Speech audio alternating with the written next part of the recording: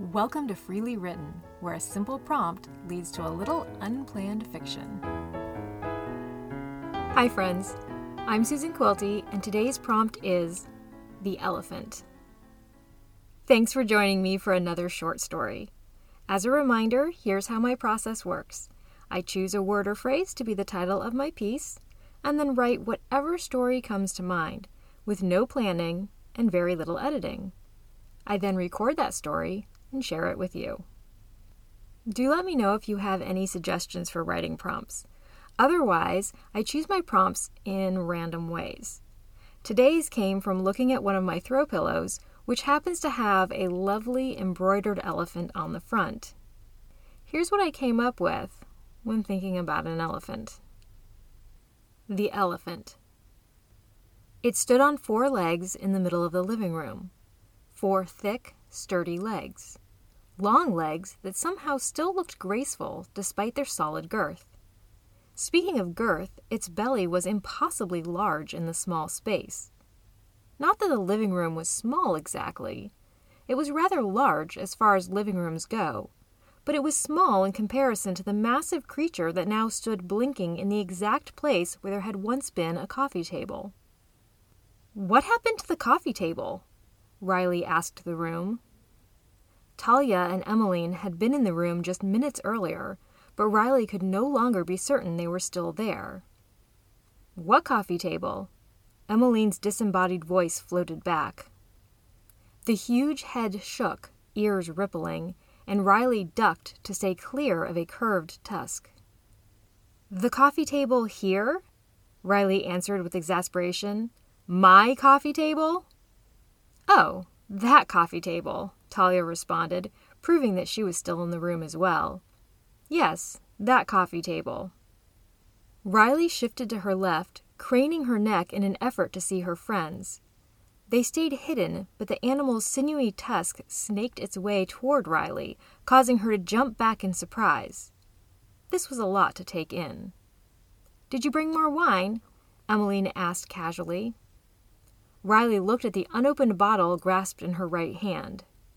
"Well, yes, but—" "Then hand it over. I need a refill," Emmeline laughed encouragingly. "Me too," Talia chimed in happily.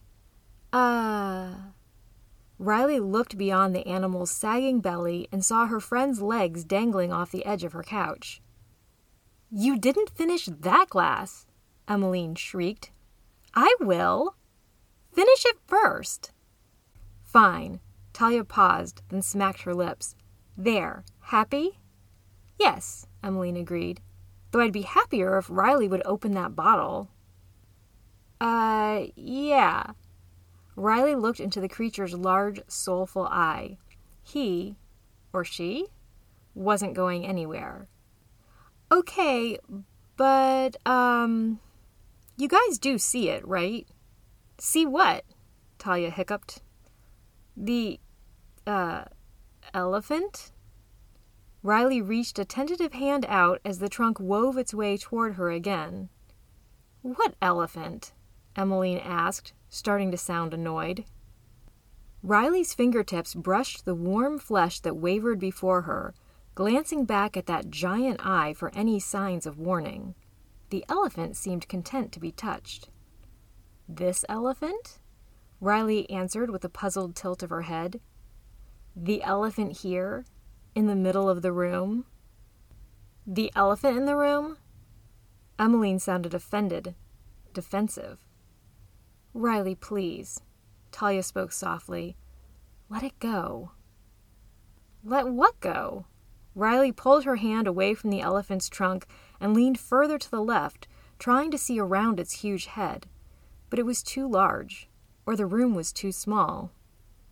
"Riley," Talia tried again, her voice tense and shaking, pleading. "No, I want to hear this." Emmeline raised her voice, issuing a challenge. "Go on, Riley. Tell me about the elephant in the room." Well..." Riley shifted toward the right, attempting to get around the animal from the other side, but, again, the elephant was too large, or the room was too small. It's An elephant? Thick legs, a trunk, big ears? A small tail, probably, though you'd have to confirm that. Silence.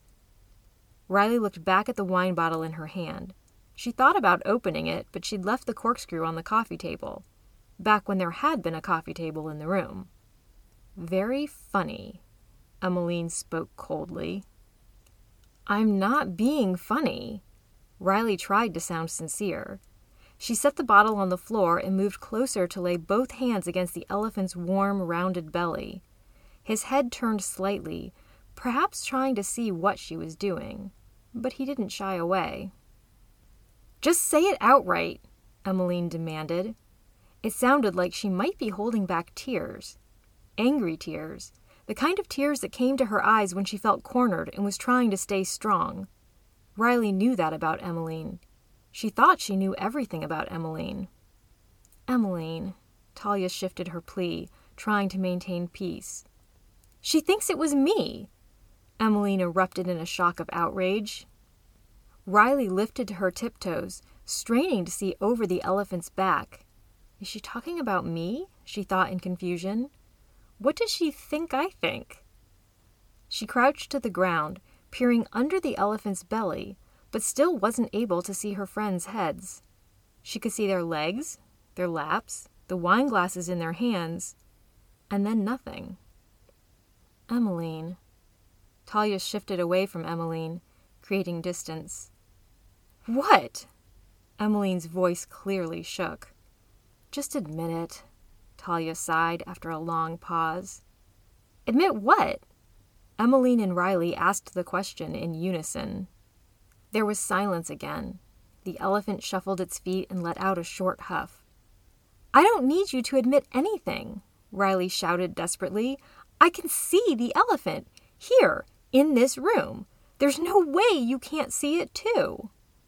Her head was spinning, and she wondered if there was more than wine in that first bottle. She ran through the events of the night. They'd settled around the coffee table, pouring glasses of wine, and talked while noshing on cheese and chips. Everything had seemed normal, more or less. When the bottle had run out, Riley had fetched another from the kitchen, and then she'd walked back toward the living room, hearing Emmeline and Talia whispering about something she couldn't quite make out, something that she wasn't meant to hear. And then, when she turned the corner, it was there. The elephant, in the middle of the room. Fine. Emmeline exhaled sharply, sounding very much like the elephant's short huff.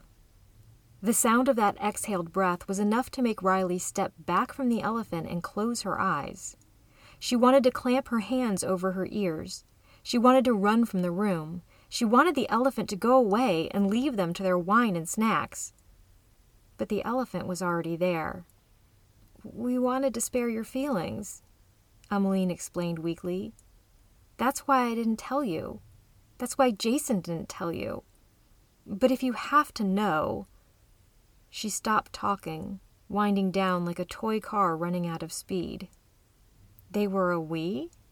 Emmeline and Jason? They were a we who were worried about Riley's feelings? They weren't that worried about them, Riley thought, feeling the room close in, trapping her on this side of the elephant, on this side of knowing. Riley shook her head. There were tears on her face, helpless tears, the kind of tears that came to her eyes when she felt blindsided by some harsh reality that she hadn't seen coming. Or maybe she had. Maybe she'd seen it filling her living room, right where her coffee table had been. The end. I hope you enjoyed today's story.